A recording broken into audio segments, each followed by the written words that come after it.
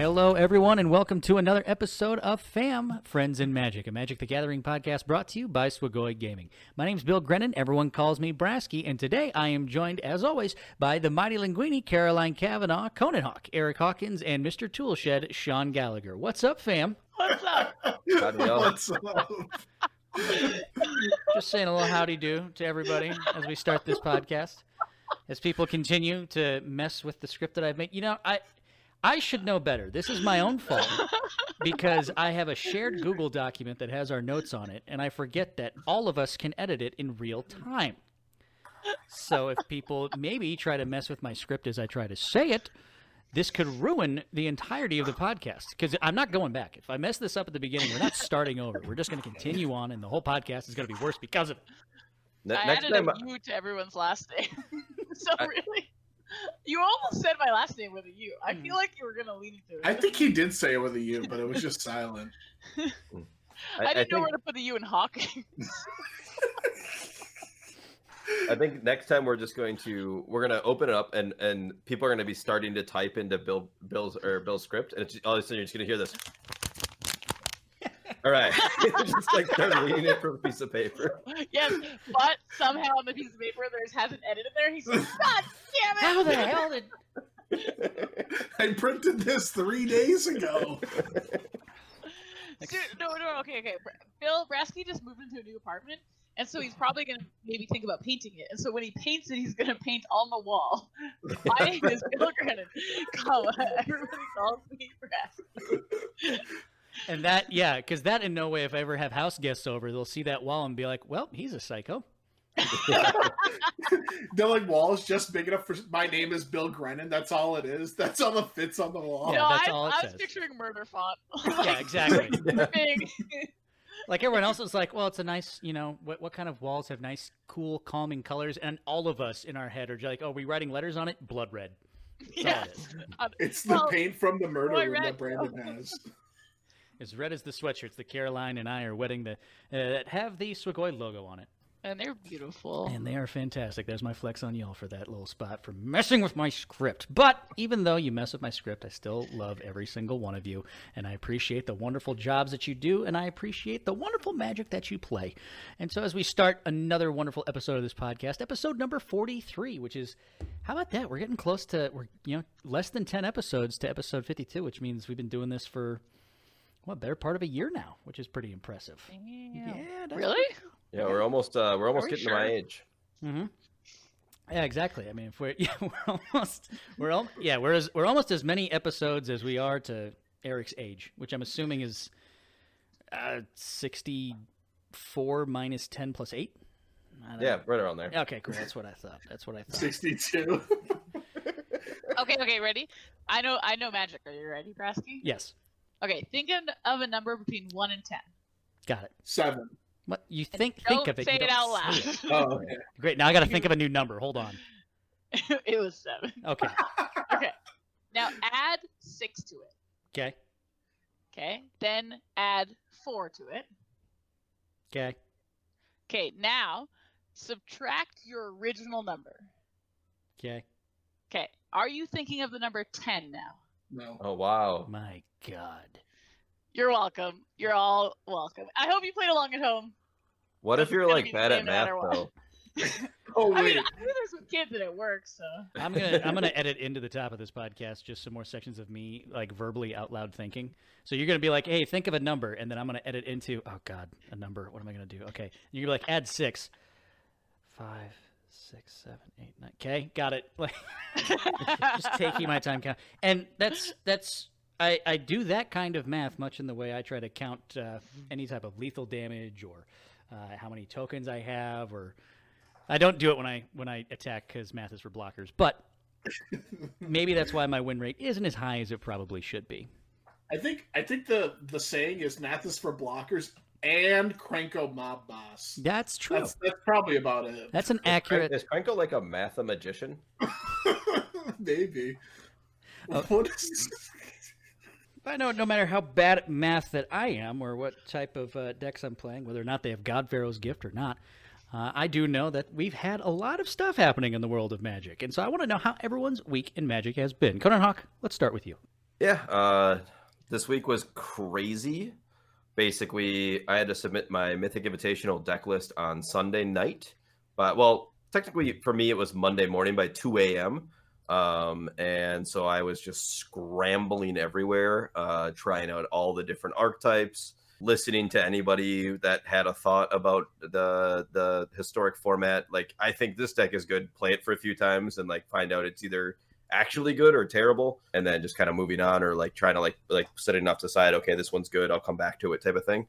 I kind of just went like in a huge circle and kind of came back to, I thought Goblins was good at the beginning, and kind of just came back to, I think Goblins is good at the end, and came up with like what I think is a really nice aggressive deck, or like a really nice aggressive version of Goblins, which I think will pay off, because I think in game one, it's really good to be, I guess, the combo style, as fast as possible combo as you can be. So yeah, and I'm sure I'm we'll probably touch on a little bit about that deck a little bit later on. But do you think, just real quick, do you think that you mentioned the word payoff? Is that the key to the decks that you want to play in Historic? Is the ones that have those exact payoffs, as opposed to something where it's just preventing other decks from doing something or having a value engine or something like that? There's just one big boom payoff and you win.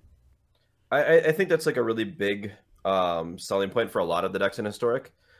Just doing something very powerful. Caroline's deck, the God Pharaoh's Gift deck, is like a good, like, aggressive deck. Does like some cool synergy stuff. Has like a lot of stuff. Same with it. The Goblins deck does all that stuff. But what these decks have in common is, if things go wrong, or if you can just like, if you're like not doing the small creature thing as well as you'd like to, you can just play this huge powerful card. In Caroline's case, it'd be God Pharaoh's Gift. In my case, it'd be Muxus. And just like as like kind of like a fallback, or just like a way to push the game over, and end it right away. Nice. That's important to know. I see how's it going from that spot as well. Sean, do you find that you're in that kind of payoff realm? How has your week in Magic been in terms of what you played and how you like playing it? Yeah, my week has been pretty good, Brasky. Thanks for asking. I played in the SCG along with some of our other teammates, and I had a 4-3 in quotation marks. Round 7, played against a teammate of mine, and they had more points on the leaderboard, so we decided that I would concede, give him more points in the SCG. Hopefully Nick makes it. I played mono green aggro. Nothing too special, pretty run-of-the-mill. Lawnmower Elf, play a 3-drop on turn 2, and like Primal Might a creature along the way and kill your opponent. So nothing too special, but the power of the deck comes from Steel Leaf Champion and Questing Beast, making it so your opponent just never gets to block. Both Caroline playing God Pharaoh's Gift and Eric playing Goblins, they have quite a few creatures that have 2 or less power in them. So Steel Leaf Champion and Questing Beast often connect for 5 or 10 before they can assemble a 3-power creature. So that's where a lot of my power comes from the deck. I think it's very good. And this weekend, we'll be talking about it a little later, but this weekend I will probably be playing it as well. I love that you kind of talk about it like it's like you're some sort of supervillain and we have to figure out a way to beat your deck. Well, his power comes from the Steel Leaf Champion.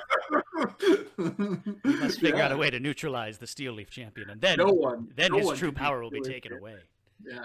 When you assemble all 3 green mana symbols, you get some powerful Magic cards. Nice. Both Yorval and Steel Leaf Champion. Well, I was going to say, sometimes you get Yorval.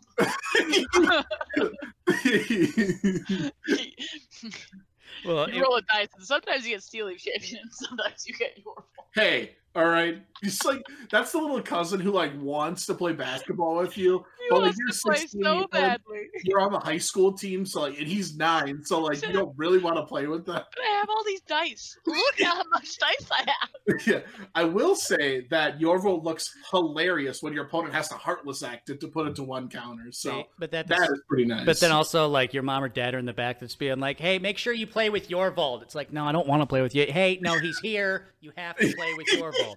Fine. He doesn't have any friends at school. You need to play with Yorval. All right, come on. Speaking of Yorval, Sean, how was that Coco the other day with when they all gathered together? I kid you not, on 2 different occasions, I have 3 copies of Yorvo, and I'm literally streaming to our Discord, and one of my Cocos hits 3 Yorvos somehow, don't know why, and then I cast another Coco and hit 2 Ronas, which are, there's only 2 legendary creatures in the deck, and they both showed up at 2 different occasions. It's fairly Would you strange. like that or the Coco where you whiffed. I started keeping track of whiffed Cocos, and it's not very fun with that I number. know. I saw your update. I had a hearty chuckle to myself over the weekend as I was watching the SCG and watching the coverage of it, because at some point somebody played a Coco that basically whiffed, and Cedric, while doing coverage, said, "Oh wow, the Coco completely whiffed." I gotta say that's extremely rare. It's been, I think, years since I've seen a Coco whiff, and I was like, "Well, you need to hang out with Sean more often." Rasky, did you see me? I did. I got to watch some of the coverage, and I watched you on the spot, and it's.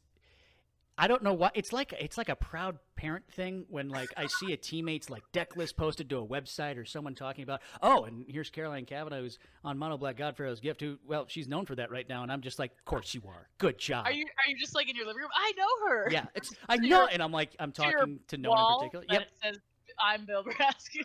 Yep. And then I write that on my wall. Mighty Linguini. Yep. Yep, and I just mark it off that way. And speaking of seeing you on coverage, why don't we learn about what your week in Magic was like? Yeah, so my week in Magic, honestly, this was a long weekend. I had qualified for the Monday SCG, also known as like the Saturday thing that wasn't allowed to be on Saturday for no reason that no one could figure out. And so they put it on a Monday instead. So I had planned to not actually play a lot of Magic this weekend.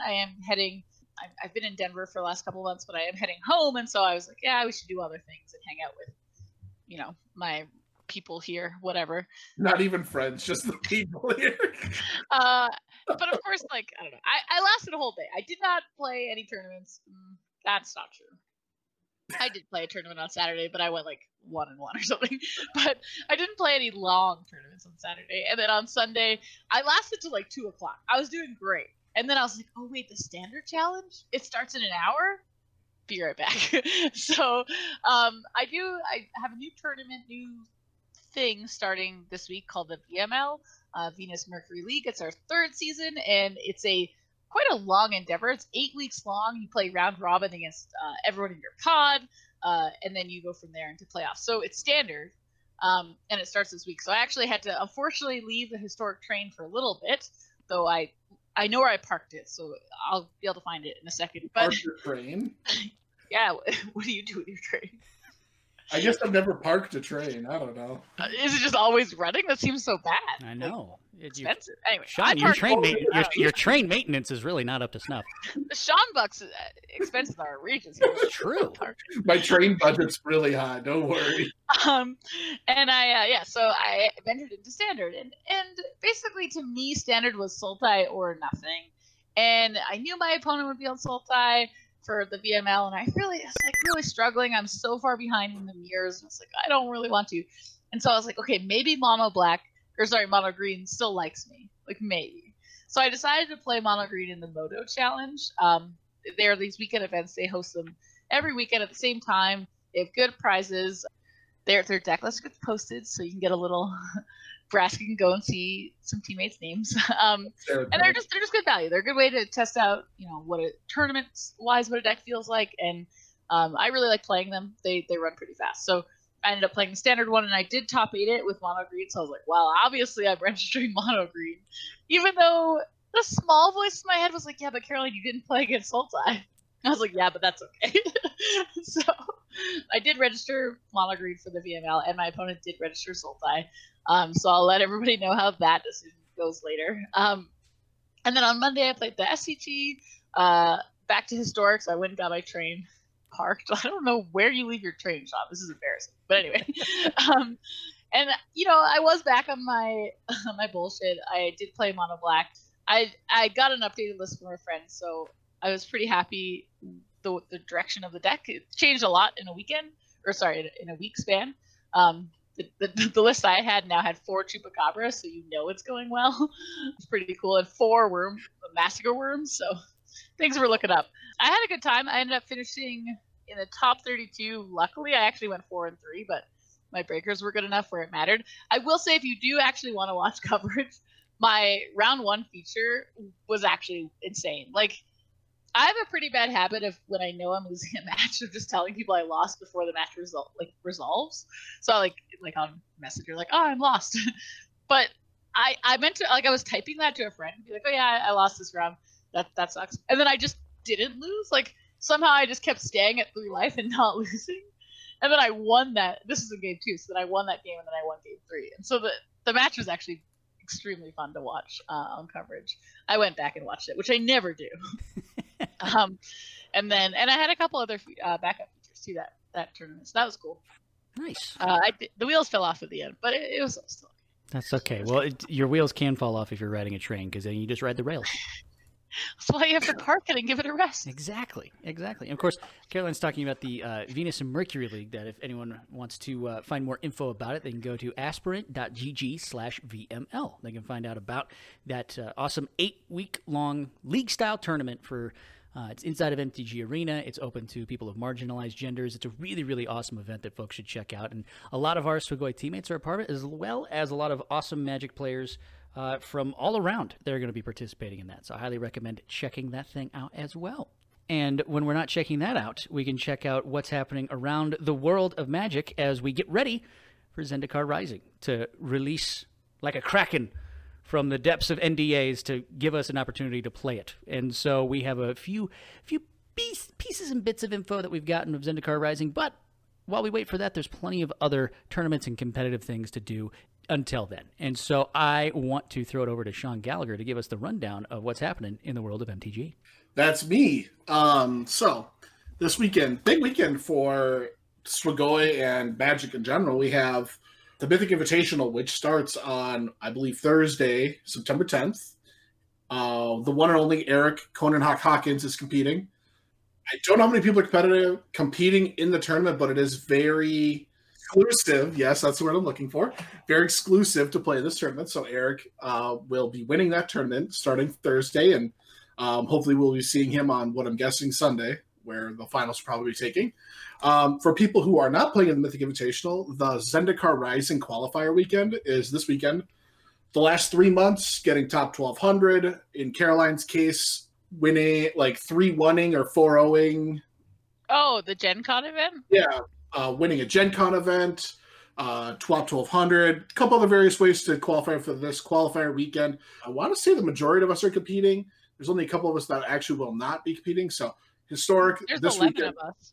Yeah, that's a lot. Which just is a few. Super awesome, which is a huge increase from where we were, 9 months, a year ago, where only a couple of us were competing in this tournament. And now that, things are going a little bit differently, it's awesome to see 11 of us will be playing on Saturday. That tournament is historic, happens on Saturday, September 12th.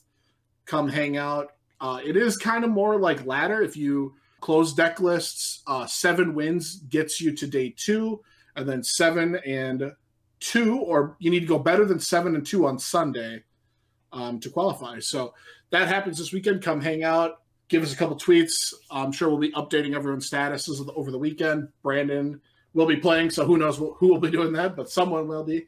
And then Zendikar, what is it? Zendikar Rising, is that the name of the set? Correct. Zendikar Rising, the set is mostly spoiled. I want to say there's just a handful of cards left. All the big cards, I'm sure, have been spoiled by now, but that set should be spoiled pretty soon. And then I want to say on Wednesday, September 16th is when the set officially releases on Arena, I believe. So that'll be exciting to get our hands on that, and then play some sweet, sweet Pathways kicker cards and Eric's new favorite 2/2 Trample Haste that puts a land into your hand. So what's not to love about Zendikar Rising? Hope you give that card double strike. Yeah, I'm very excited at how many good rogues there are. I can't wait to be like, Rogue Watch is back on, and I am that's hyped. what I'm saying. Like, they just did you see the new blue rogue that they printed? No. Okay, so when a party member enters play, it gets unblockable, and then all of your creatures, when they hit someone, you draw a card. Party member. I like Yeah. it. Caroline, I thought you don't like flash decks. I don't. That's the rogue mechanic. Yeah. Oh, well, no, I'm on Rogue Watch because of Robber the Rich. Oh. I see. I want to build a rogue deck that uses only rogues and Robber. I want to develop a plugin that anytime I play a party member, it plays the Epic Sax guy. So it's just anytime a party member comes in, it's just bam, ba, da, da, da, da, da. It's like, yeah, party member's here. The party started, and then the party keeps going. So, side note, there's a clip of Jack Black. Have you ever seen like one of those toy saxophones? Yes. There's a video of him playing that song on the toy saxophone on like a night show one time, and he just goes crazy. It kills me every time I see it. I love it. Love that. Love everything about it. I'm looking forward to seeing the rest of the set spoiled. I'm looking forward to digging into some new cards, and I'm sure we'll kind of look at what we do to record next week. We want to talk just about some of the cards we think are going to be awesome, or if we want to maybe we look at seeing what's happening after the set releases. We'll kind of look at what we want to do when it comes to Zendikar Rising. But regardless, I'm pretty hype. I know everybody else is pretty hype. It's going to be a fun time. Also, one more thing. Rotation. That's like coming up. So we definitely have been waiting for rotation. So yes. that's the other big one. It's true. Where we can sit there and look at Historic and be like, well, everything has remained the same. So we can go back to our opponents casting Lucky Clover on turn 2. Perfect. It's funny you say that, Bresky. We were in the meeting tonight, and we were talking about the Godpharaoh gift deck and how the new Mythic Blackland is going to be pretty sweet in it. And then we were talking about there's a new 2-drop, and then I almost said the sentence, well, yeah, like Priest is rotating, so we'll need a new 2-drop. And then I was like, wait, it's not. Yeah. And then I got really happy. I will say the cool thing about that is this is finally, from a Magic standpoint, the first time I've really sensed like the benefit of Eternal formats in that way. Of that kind of thing of just being like, oh, okay, Standard's going to rotate. Man, am I going to be able to play a lot of decks? Like, I got the pre-order going, but even then, like, wild cards and that kind of stuff.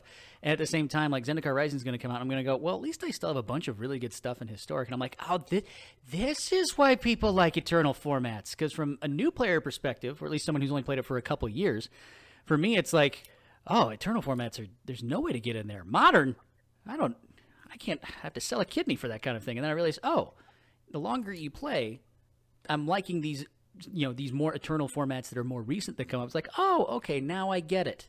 Now I see that the longer I invest into the game, the more formats I can play, the more I can enjoy. Wait till you've been playing Magic for, more than a few years, and it gets to the point where it's like, I hate Standard because every time rotation happens, I need to spend multiple hundreds of dollars on Uros.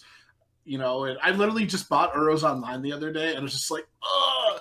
First of all, it might have been a mistake because who knows if we're playing paper Magic in the next 2 years, but it was just like, we'll call it an investment strategy. Yeah, luckily, if we don't play it in Standard, I will be able to play it in Modern. So yeah. We were talking to one of our teammates the other day, and we were explaining to them that Standard was actually the most expensive format that there is, and they were like, "Nuh-uh, a deck costs like $400 or whatever, and like a Modern deck costs like $1,000." And I'm like, but I don't add any new cards to my Modern deck. When like a new set comes out, I spend like $20 maybe, and it's like, but if you want to play, or I play Legacy Ant or Ad Nauseam Tendrils, right? That deck hasn't got a new card in like 4 years. So, like, the last Dark Efficient, that was $2. Yeah. So, but Standard, it's like you pay $400 like every year or so. So you got to, keep up. Yeah. It also makes it even more enjoyable, or at least interesting to me, when I see a relatively cheap card just break some of those older formats. It's like, oh yeah, what'd you pull? Narset? Oh, Narset's great. That's worth about $3. By the way, totally broken in Legacy. You're like, wait, what? Yeah. When Fatal Push got printed, you couldn't find it in Minnesota, by the way, because they were just selling out everywhere.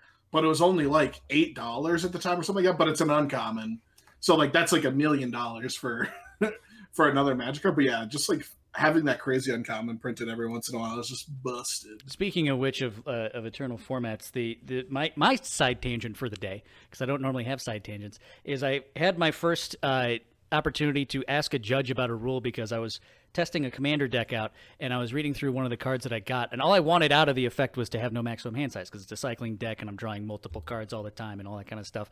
And I read one of the cards that I got that I wanted to add to it that was confusing as all heck, but it didn't make sense to me. And it's the Library of Lang. It is a 1-mana artifact from 4th edition.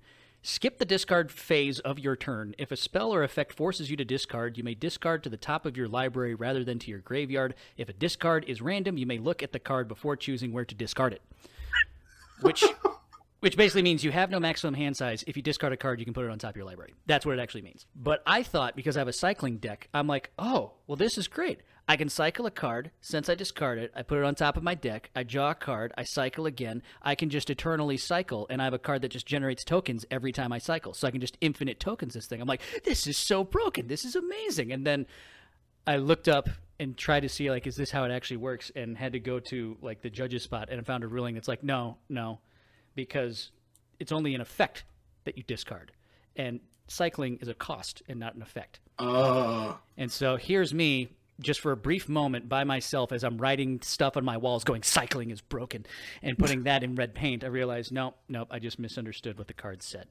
That was my taste of not knowing what card's doing. Even when you read the freaking card, you still might not know how that card actually works. But there will be plenty of other cards to discuss and talk about in the future, whether it's Zendikar Rising or otherwise. But we do know, as we spoke, Standard is going to rotate. We'll have plenty to talk about with Standard. But we realized from our discussion last week of Historic that there still was so much left on the table to discuss. We really went in depth with Mono Black God Pharaoh's Gift in a lot of ways, and Caroline gave really good insight into that deck, and I think it's one of the things that if you didn't listen to last week's podcast and you are interested in learning about the Mono Black God Pharaoh's Gift deck, I highly recommend taking a listen to it. But we touched on a lot of the other decks, but I still think that there's a lot out there for us to discuss and talk about.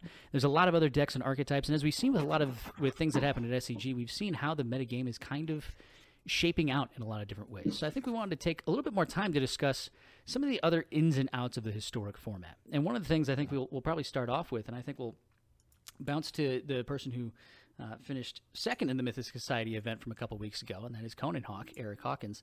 And we want to talk a little bit more about the specific deck lists we want to go into, about the types of decks you want to play, and what works depending on the format. Because a lot of the things that we do is open deck lists, and a lot of things we do is closed deck lists. And so how does that change how you pick your decks? How does that change how you sideboard? There's a lot that goes into that as well. Karnak, I want to start with you real quick and talk a little bit about... Well, I have an issue. Okay. You didn't read the topic word for word.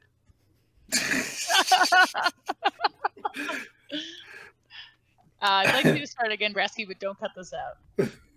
And today's topic for the podcast, Historic 2, Electric Boogaloo. Open deck lists versus closed deck lists. Well, that part wasn't important. It was really the Electric Boogaloo part.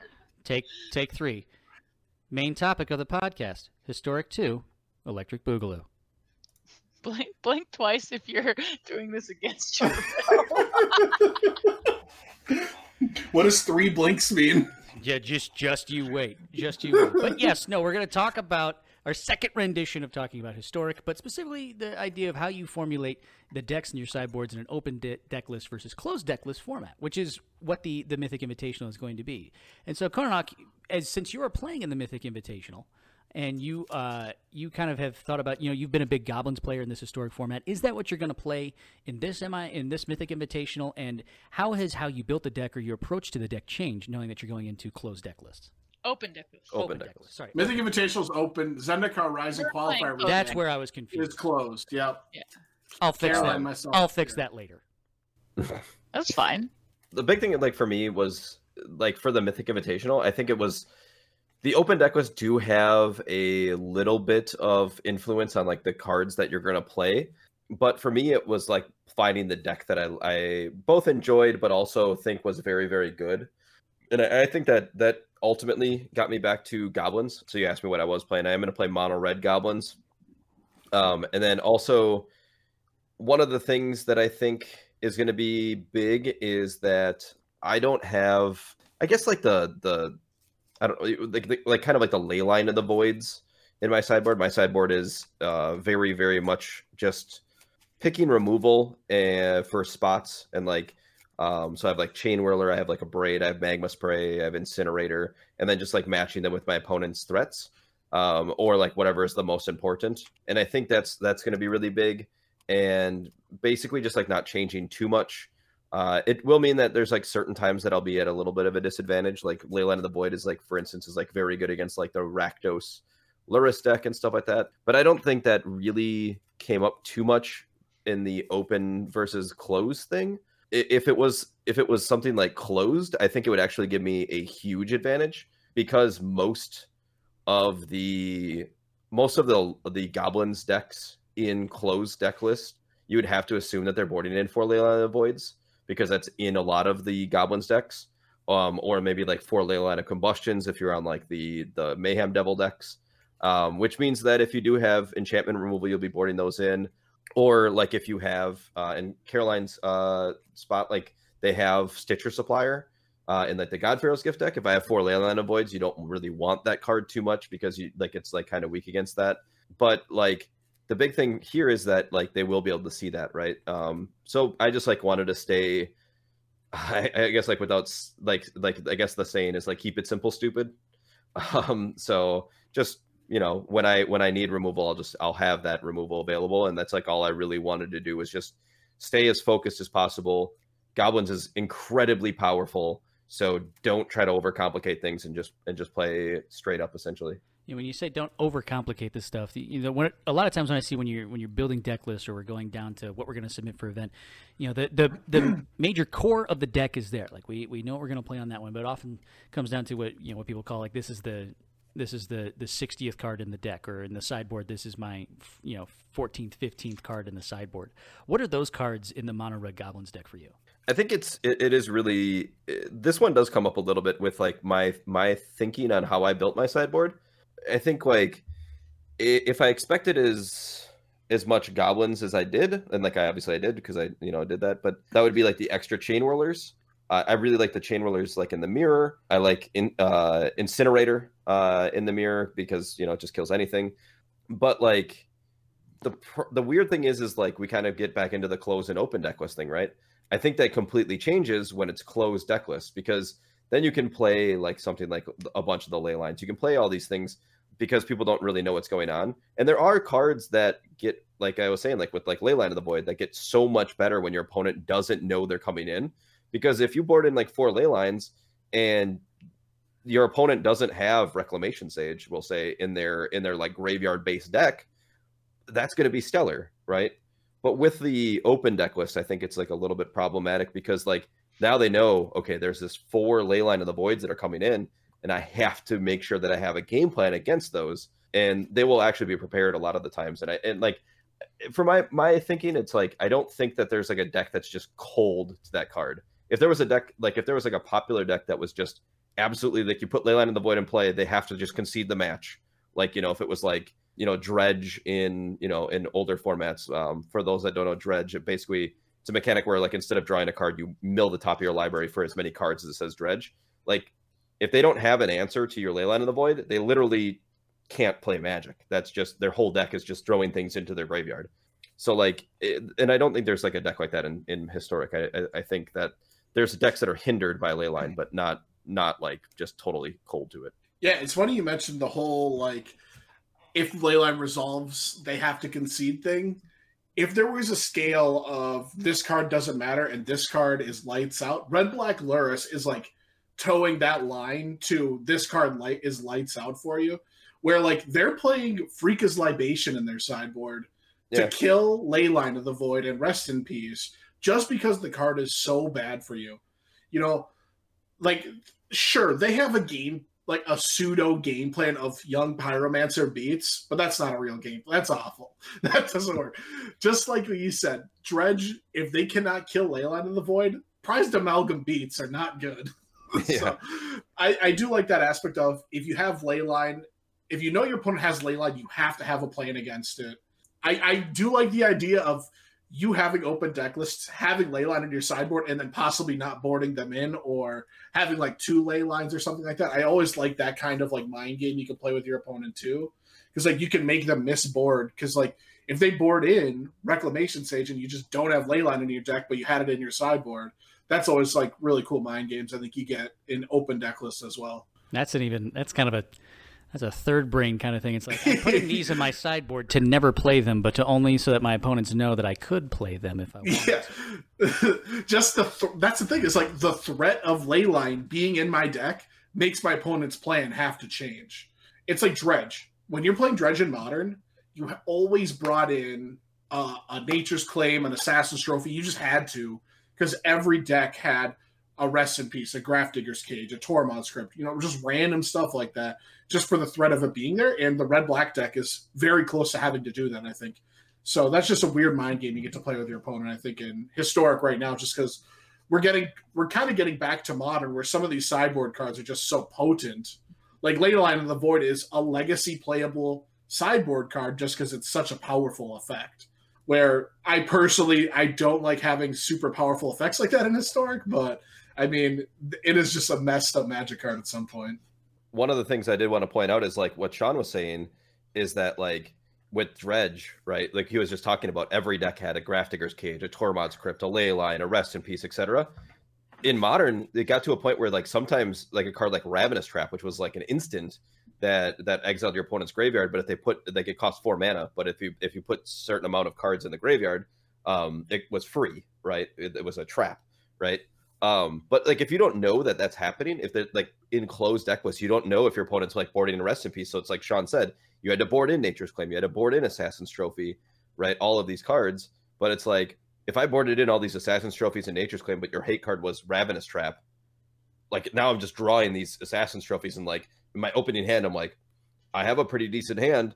I have like an Enabler, I have a Dredger, and I have an Assassin's Trophy. So when they put the Leyline in, I have an answer. And then they just like, you're like, oh, great, no Leyline, I'm good. And then you like play the Enabler, Dredge, and then they're like, exile your graveyard with this instant. You're like, oh no, I have a Nature's Claim, you know, like, but like now you won't get caught by that because it is open deck list, right? Yeah. So you'll know that okay, I don't need to board in these Nature's Claims. So like effects like a Ravenous Trap might actually get worse. So that's kind of interesting too.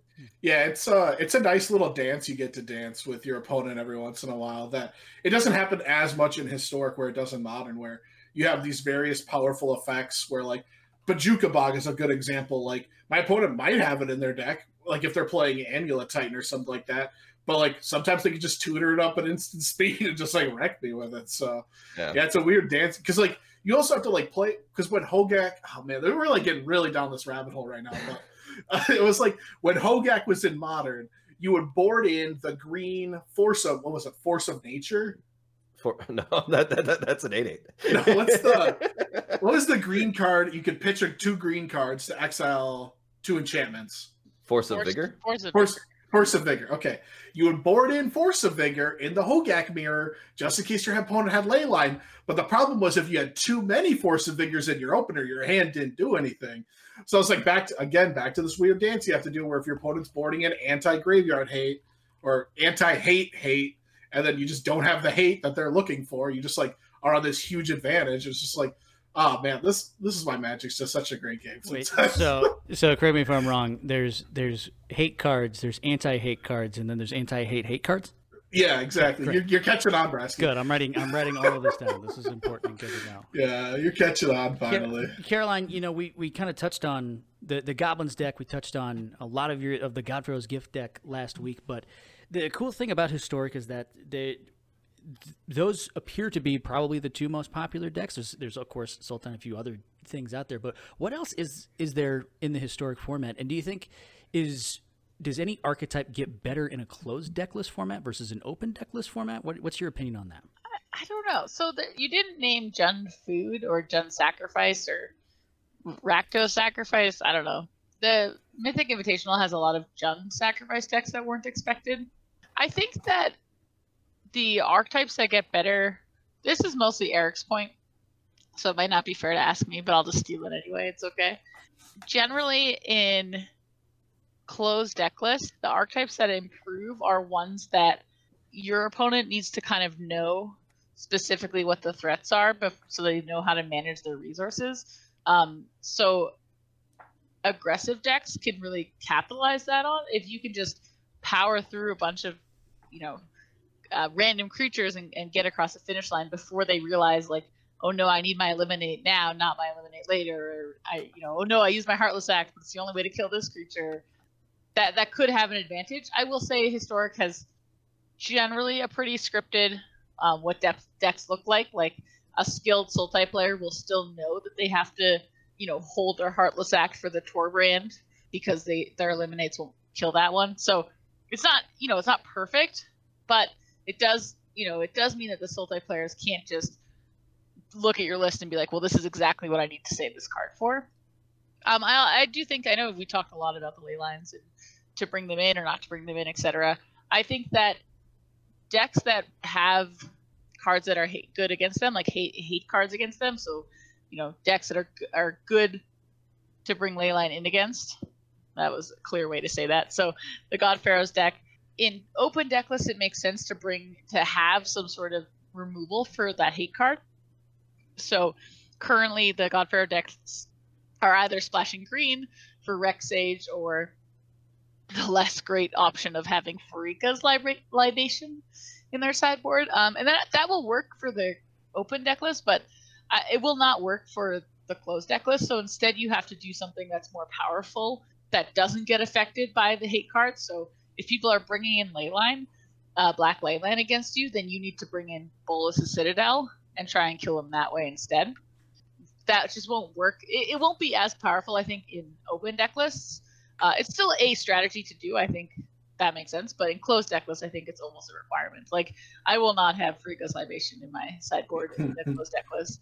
And I imagine what will happen is, the reason I wanted to talk about it tonight was because I think Magic players in general, I have recently been accused of this, so it's not anything terrible, but we love copying deck lists. Like, generally, are you saying you're a dirty copy paster? What? yes, Net Oh my! deckers. pride. I ordered t-shirts. I love it. So net deckers where? Who let them in here? Who let them in? I know it's obviously like a big meme in the Magic community. Like, you net deck, that's insane. We all do it. Like, at some point, someone takes a list and says, I have not played any games with this list. I'm gonna take this list. I'll change 4 cards because obviously I know better than the person that did well with it, and then I'll do well with it. And then someone will take my list and say, well, that's ridiculous. Obviously you should have these cards in the deck. And that just happens. That's just how Magic is. It's whatever. In this digital age, it's just what's happening. My favorite is the meme of the guy with his hand out, like looking at the butterfly. It's always, is this thing? And it always just kind of looks at that, and you see the butterfly, and it says net deck that I changed 3 cards out of, and the guy just goes, am I a deck brewer now? I added the 4th Phyrexian Tower to the God Pharaoh's deck based on just the fact the card is awesome, and Matt said too. And obviously the deck is great, and any decks that have come out since then have 4, but they didn't before. It's like, I did it. I broke it wide open. I added 4 busted cards instead of 3 busted cards. Anyway, but actually, like, in general, the way Magic goes right now is that people find a deck list. If they, if you're able to and you take the time, you're like, okay, well, the meta has shifted since this person 5-0'd, or since they, did this event. What should I change to adjust for that? So what I'm warning everybody to do is, you're going to see a ton of lists, because all the tournaments you see lists from are going to be from open decklist tournaments. So when you play your historic Zendikar Rising qualifier weekend, blah, blah, blah, September thing on the weekend, please, please, please take the time to think, hold up, I'm playing in a closed decklist tournament. Can I do some zigging and zagging, or will my opponents be zigging and zagging? Do I understand why this card is in my sideboard?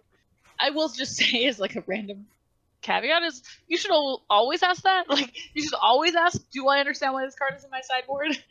Because the answer might not always be yes. So that's actually just a good warning. But in general this week, please take the time to think, who made this deck list and for what thing? So don't take it might work out, but don't aim to take a Mythic Invitational deck list and just assume it will go well during your MIQ event. Yeah, that's as probably the most casual player amongst the 4 of us. That's definitely something that I do. I'll take the list, I'll put together and be like, oh man, I'm really enjoying this deck list, and someone will be like, oh cool, why 2 copies of this in the sideboard? And I'll go, I don't know, because they're good. The other day I did copy a deck list for like a Pioneer event, and it had, in the main deck, it had 2 copies or 1 copies of the, I was going to call it the boat, but I actually don't know what it's really called. Skyship Sovereign? Skyship Sovereign, thank you. And then it had like 2 more on the sideboard, and it's a Karn board, so it's just all wishboard things. And I was playing a couple rounds, and my friend was like, why are you, like, is the boat really important to you? Like, what's going on? I was like, I didn't even look at the list. It's got so many boats. I don't understand. And I really think I should have asked myself, why is there so many boats in my side? The title of this episode of the podcast, why are there so many boats? Yeah, From in the boat example, the reason it got played in standard, correct me if I'm wrong, Eric, but the vehicles deck had it in their sideboard because against control decks, it was a threat that had like pseudo haste because you could like play a creature and then just crew the boat right away and then like take out a planeswalker. But 3 boats is a lot of boats.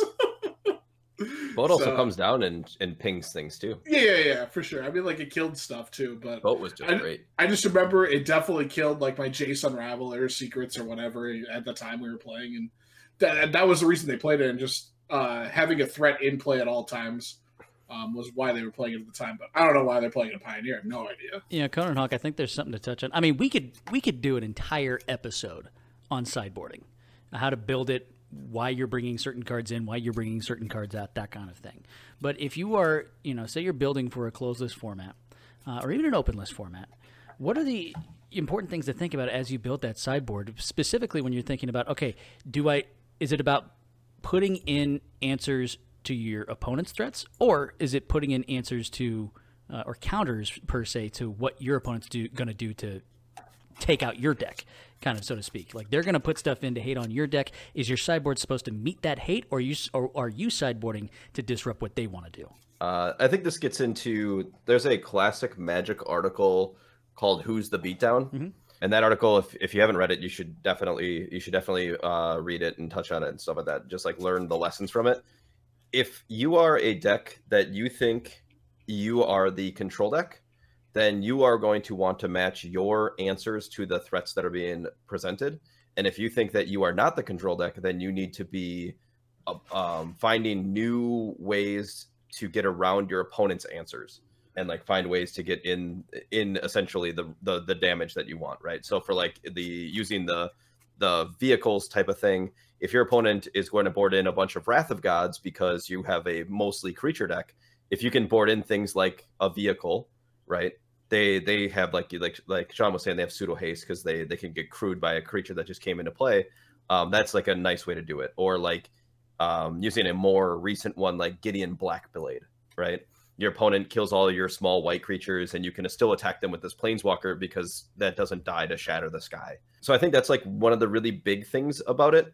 And then so also like using like an example from Historic, if your opponent does have something really good against your strategy, you also want to have an answer for that. So for instance, like my Goblins deck wants to have a way to kill Grafdigger's Cage because Grafdigger's Cage stops Muxus and also stops conspicuous Snoop, right? Is it conspicuous or conspicuous? That's up for debate. Is it Canyon Sloof or? But you do want to have like answers for like these like big stopping cards.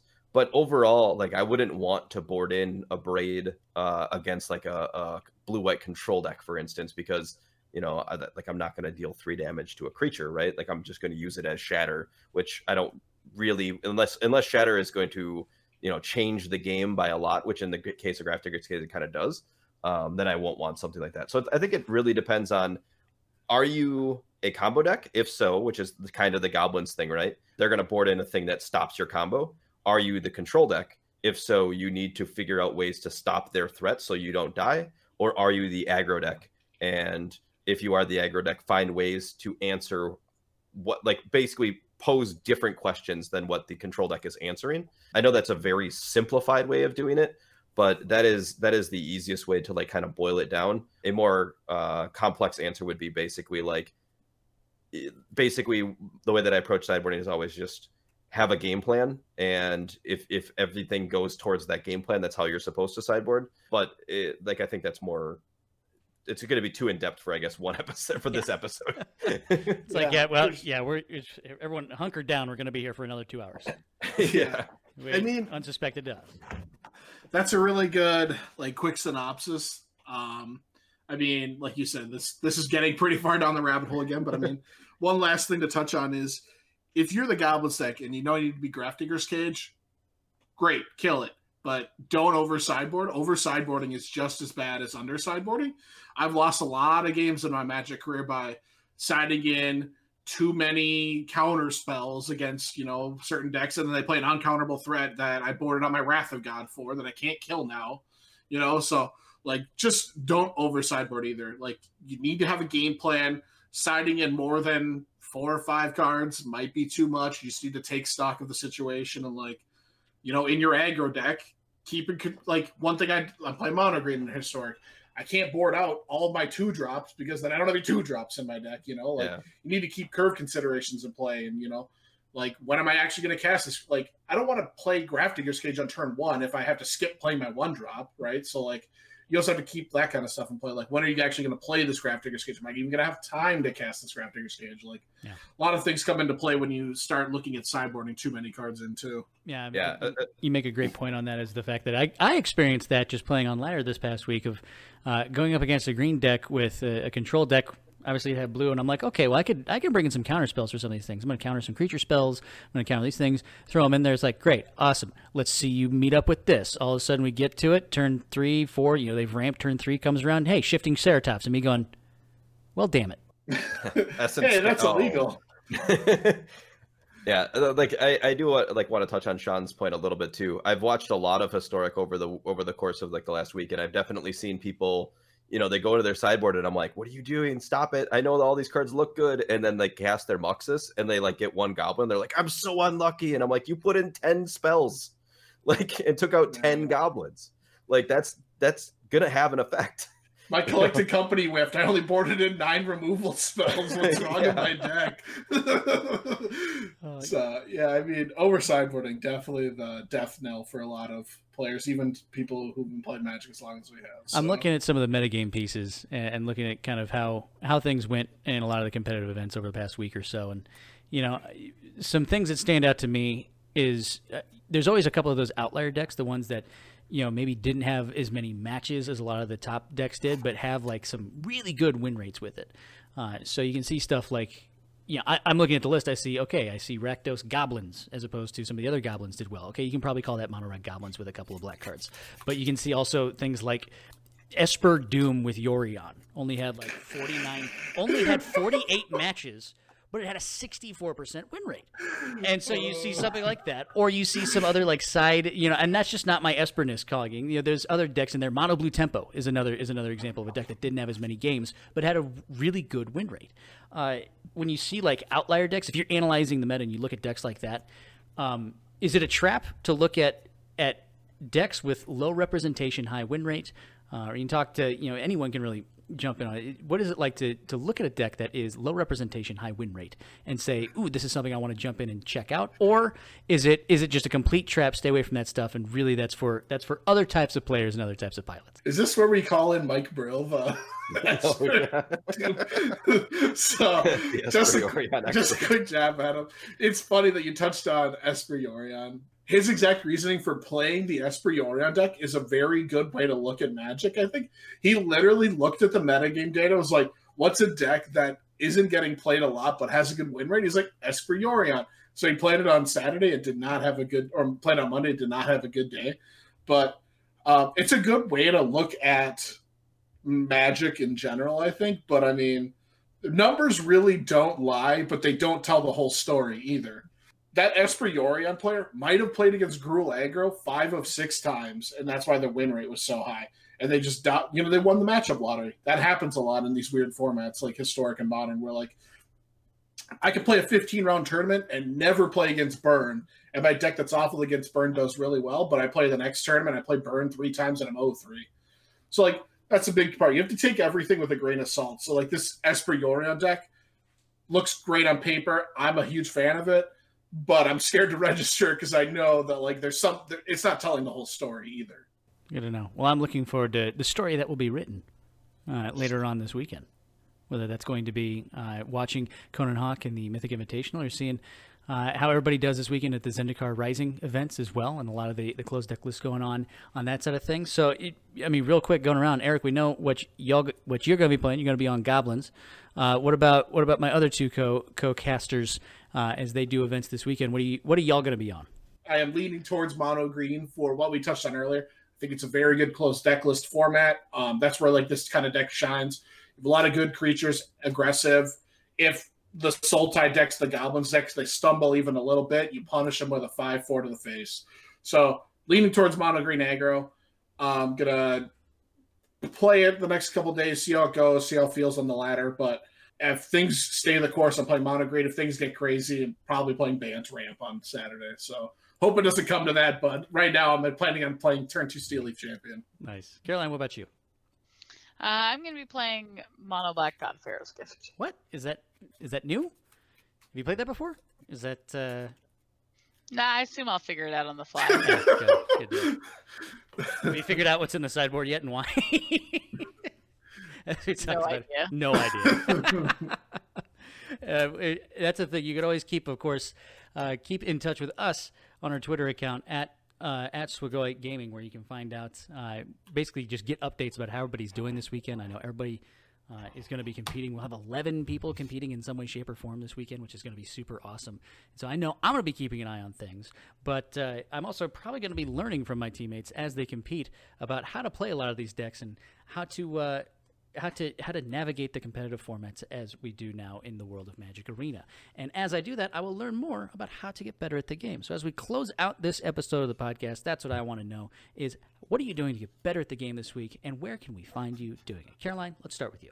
So this week I will be playing in the qualifier weekend.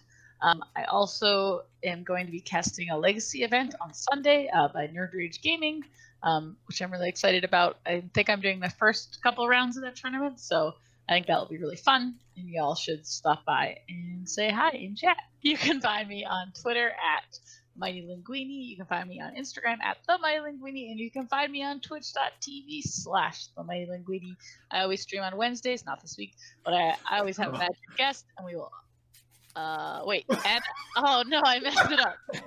We don't always play have Magic. a magic guest, but we don't always play Magic. I thought someone changed your script. That's. I just thought about that. I saw Conan Hawk lean forward real quick as she was talking. I was like, oh, is he doing it? No, not at all. Sean, how about you? What are you going to be up to? What are you going to be doing to get better at the game this week, and where can people find you doing it? Yeah, I mean, starting tomorrow, I'll be grinding as much Magic as possible for this weekend. I really...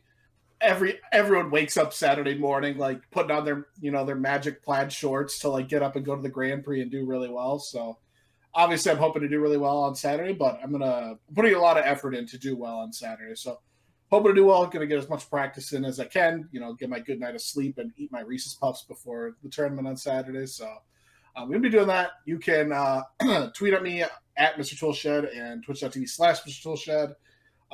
Come say hi. Send me your sweet Azorius list that I'll probably change 4 cards and call it my own. So, yeah, definitely check in on us on Saturday, see how we're doing. Hopefully, we're all playing on Sunday. Awesome. And Conan Hawk, how about you? Yeah, you can normally find me on Twitch Monday through Friday on twitch.tv/Conan Hawk. But basically, I'm taking this week off to play in the Mythic Invitational. So hopefully, you can find me on the Magic stream. And then if you want to follow along and hear how I'm doing, I'll be posting updates on Twitter to at Conan Hawk. And every once in a while, I post some cat photos. So you can give me a follow on Instagram at Conan Hawk as well. Absolutely. Of course, you can follow us at Swagoi Gaming, SWAGOI Gaming on Twitter. You can always visit our website, swagoi.com, to learn more about the awesome team members that we have for the different competitive events, whether it be Hearthstone, Magic the Gathering, or Valorant. And you can click on the Magic team and learn all about some of the 11 people that are going to be competing this weekend in events all around the world of Magic. And of course, if you want to find out anything that I'm doing, you can find out so at Twitter and Twitch at Brasky1142. And I see as Mr. Sean has brought in his cat into the podcast, that means it's time to wrap things up. So we hope that you all have a snuggly rest of your week. See you later, everybody. Bye-bye. Bye. Hi. Just drag it out.